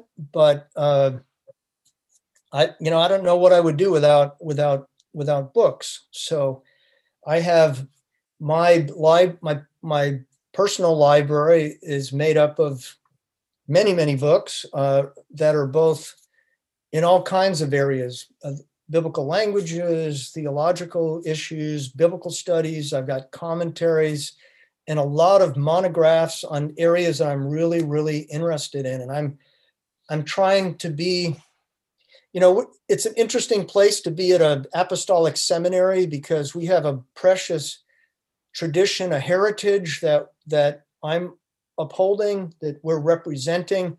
And yet there's a sense as a scholar, we're pushing the envelope a bit. We're innovating in some ways. And I like to learn about new approaches and methods. I'm really, really fond of classical studies, Homer, Plato, and so forth, ancient philosophy. And so the classical scholars as a whole, that field tends to be ahead of biblical studies with their methodology. So a lot of the work I do is in classical studies and learning about new tools and methods that then I can apply in a fresh way as a lens to help better understand the biblical text.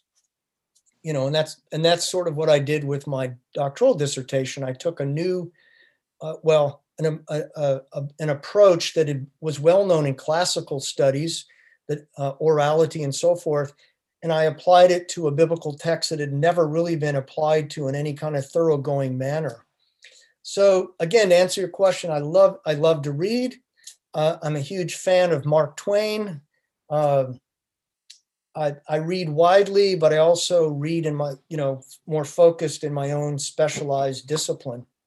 And by the way, I've pitched a book idea a while back to PPH. I want to, this may sound strange. I want to write a book about books. I want to write a book, and I've got the chapters sketched out and so forth. I want to write a book to encourage apostolics to cultivate a culture of reading. I fully endorse our Pentecostal culture with our worship, the work of the role of the Spirit, and all of those kind of things. But I think we're kind of lagging behind a bit in reading. And the first century Christians were avid readers, and their world sort of in many ways revolved around, they were people of the book. It revolved around reading the scriptures. And so I want us to develop our worldview, our concepts, our intellect, so that we're able to engage with these kind of conversations so we can be more effective witnesses to a thinking world. So, and I don't see the two as pitted against one another, that they're somehow diametrically opposed. There's the spirit and there's the intellect.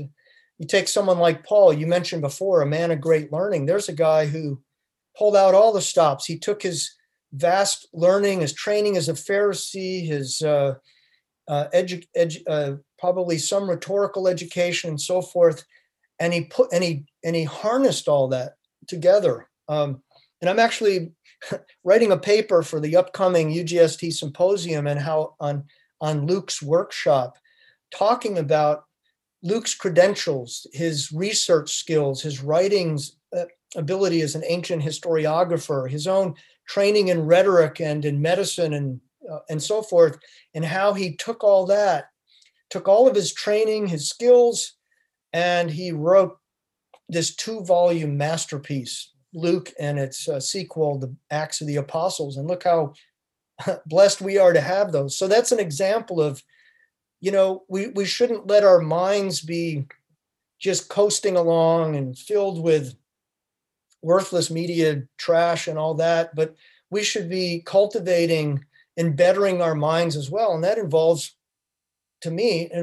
good reading. Right. Absolutely.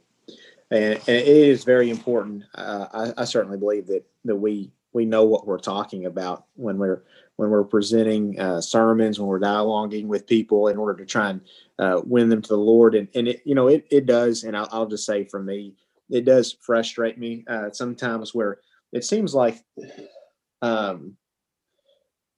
where some scholarship can be criticized, I think unfairly, because I mean, obviously I believe that it's important, because as someone who hasn't ever been to seminary or anything, I value the works that you and your colleagues are doing. And I've seen people doing book reviews and they say, well, this person has a liberal bend because they just because they wrote in their whatever about this. And I'm just like, well, some of these things, we at least need to know about it so we can actually think about different things. Like I think I saw one about how I can't remember what it was exactly. Even one of the I can't remember what it is, so I won't even speculate about it. But it is frustrating to me sometimes where scholarship can be criticized as having a liberal bias whenever you're just presenting the truth and what has actually been studied and found out. And even though we may not always agree with it, we should at least know that it's there, so that way we can see how to piece things together. What are your thoughts on that? I don't want to skip past you giving an input on this, if you'd like to. Well, I recognize, like anything, that there are dangers inherent in scholarship.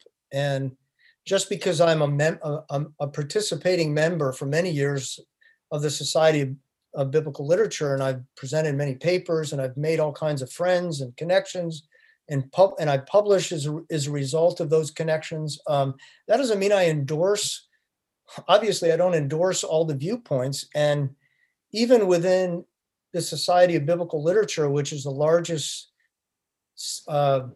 association of biblical scholars and students in the world, that there's a wide spectrum from what I would call radical left, create some crazy stuff, all the way to very conservative Bible believing people believe in the inspiration of the text.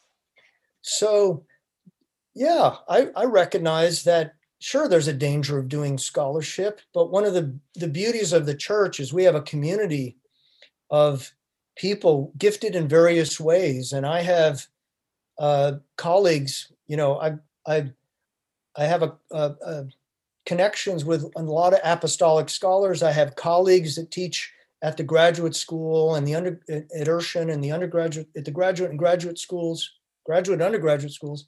And so we can bounce ideas off. There's sort of a safety net, if you will, in being able to have conversations. So, some of the most, I'll just be frank here, some of the most wacky ideas I've ever heard, weird, bizarre stuff, came from oneness apostolic people, sometimes ministers, who they were lone rangers. They simply studied, they came up with these ideas, and there was no vetting. There was no way to test them. They didn't interact. They didn't, maybe go to a neighboring pastor and say, what do you think about this idea? And that pastor should have said, that's absolutely crazy. And those people come up with some strange stuff. So in a sense, as scholars, we're public figures or whatever, people who are delving in scriptures. We have a community that we can engage in these healthy conversations with. And if you think, whatever, Dr. Brickle, you're off your rocker, that idea is so unscriptural. Well, hey, good, because then we can talk about it. And so there's checks and balances within the church to kind of keep some of these wrong ideas from going very far. So, yeah, because it's happened history does repeat itself. There has been times where the church for centuries was bogged down by false doctrine because somebody had borrowed this idea from this train of thought. And even though there were people that fought against it, ultimately there was, of course we can go through the ecumenical councils and how things became orthodoxy over that. But I think it's important that we have safe people. And again, this is from the opposite end of where you are, this from the uneducated perspective of it. I think there's tremendous safety in having people like you, which is why I salute you and your colleagues for the work that you've done, because I feel like you guys present a safe work where we can actually discuss what the Bible says and some of those fringy ideas that can creep in. people that are academics that have spent a lot of time in this. I don't want to dismiss people that actually contend with the original language and things like that. So I certainly salute you and all of your colleagues for that. And thank you for the work that you're doing. It has enriched me. And so I'm very grateful. Here at the end of this conversation, since I know you have a Greek class to be a part of in just a little bit. And so I think we're at an hour 15. So I told you about an hour and a half. So that way you'd have plenty of time. And so I want to ask you, I know I sent you a lot of questions early, whenever we first dialogued, and you were like, well, I don't know what this is all about. This is like, I'm doing one of my class. I'm getting quizzed on one of my classes for or I can't remember exactly how you put it, but I sent you a lot of questions, and I know that I don't believe you would have taken things like that very lightly. And you indicated to me that you even wanted to take some time to look at a few things. Since we've gone a little while, is there anything that you came today prepared to talk about that I've missed that you want to discuss? Or if it's not anything even related with the questions I had asked before, if there's something that has through this conversation sparked in your mind that you want to either go deeper in, or you got sidetracked that you wanted to route back to, is there anything that we've missed that you would like to discuss? I don't know that there's really anything out of the list of questions that you sent me and we talked about a little bit. I guess one thing that comes to mind in all of this, and this is an area of research that I'm very passionate about, and this has to do with our memories. And we were talking about the importance of developing our minds and so forth. And in modern Western culture, information is typically stored outside of ourselves, right? So if I want to find out any kind of information, I can Google it, I can search for it. We've got devices that store information and retrieve information that exist outside of ourselves. And we were talking earlier about people, how were books read when people were basically illiterate? How was that done? And we talked about a little bit about memory. So for me, when you go back to the ancient world, they were people of memory. They were a memorial culture. They didn't have databases to store information, computers. Many of them didn't have books. Books were relatively expensive to produce. And what's really interesting is ancient books, and I know it's hard for us to conceive of this, were in a sense functioned like a script to be read aloud. I mean, yes, they served a function in one sense to preserve information, but guess where most valuable traditions and texts were stored? They were stored in the mind and in the heart. And we can see this going back to the wisdom traditions of the Old Testament, Proverbs. I'm paraphrasing, but take the words of your father, the words of your mother, bind them on your heart, wrap them around your neck, all this kind of stuff, so that whatever activity you're in, day to day, you're walking, you're doing this, you're doing that, those texts actually speak to you from within. So this is sort of an addendum, I guess, to this whole notion of developing our minds. If we want to so let's take Paul, for example, and this is where this all kind of hit home with me, a famous book, an important scholarly book by a scholar named Richard Hays, Hays, Echoes of Scripture in the Letters of Paul, came out in the late 1980s. And he talked about how Paul was this saturated with Scripture. And we know that in the ancient, we know of feats of memory where people would memorize enormous amounts of information. Many ancient Jews, and even a lot of Jews today, memorize the entire Torah in Hebrew. So so when Paul is writing these letters, I don't think, he's looking over, Tychicus or whoever it may be. Can you find that scroll of Deuteronomy? I need to cite from that. Or if we think of, Jesus tempted in the wilderness, what does he do? It's so ingrained in him, the book of Deuteronomy, that he cites it when the devil tempts him. So the whole notion of internalizing the biblical texts so that they are part of us and shape the way we think, so that we're not only, and this may seem like a fine distinction, we're not only thinking about the biblical text, we are thinking the biblical text.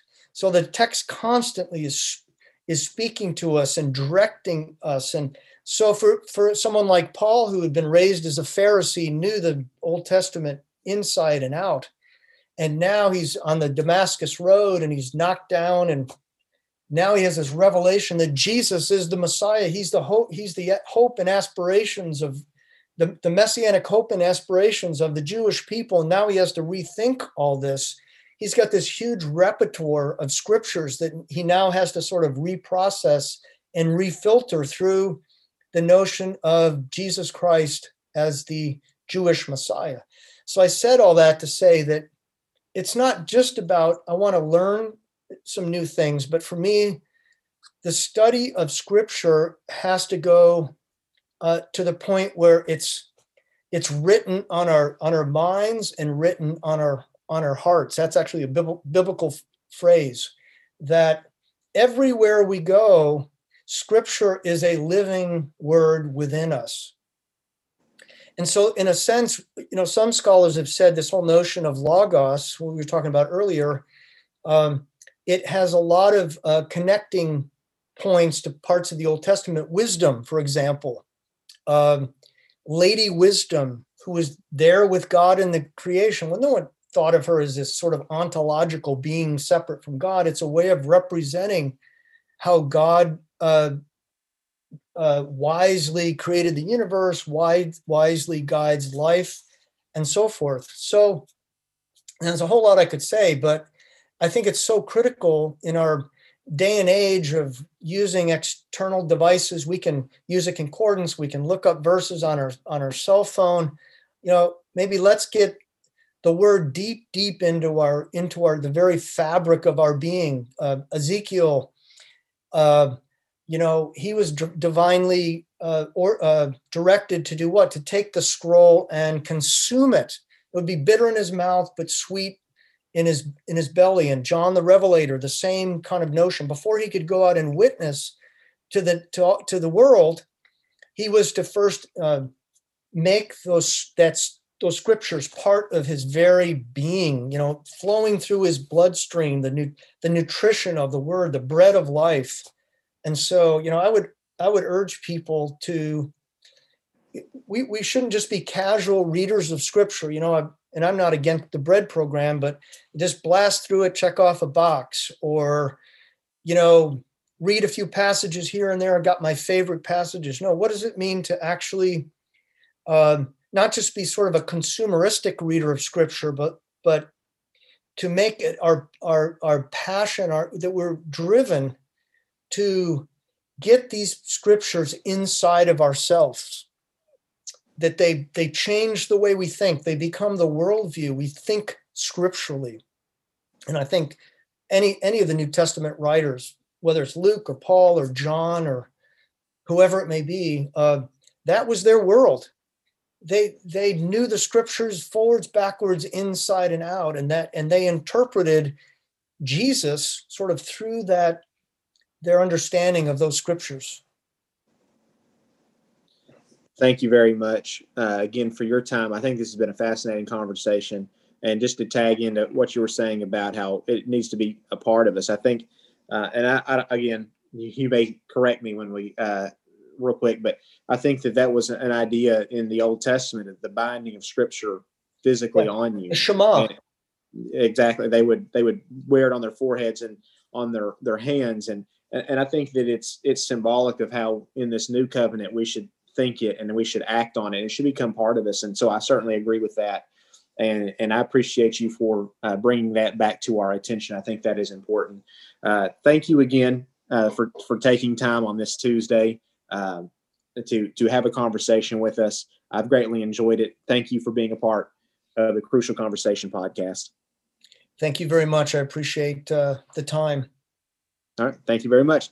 So before I end the recording, where can, again, I know we've mentioned some of your writings before, where can listeners, if they want to know more about some of these subjects and they want to get some of your materials and find out, where can they find some of your works at?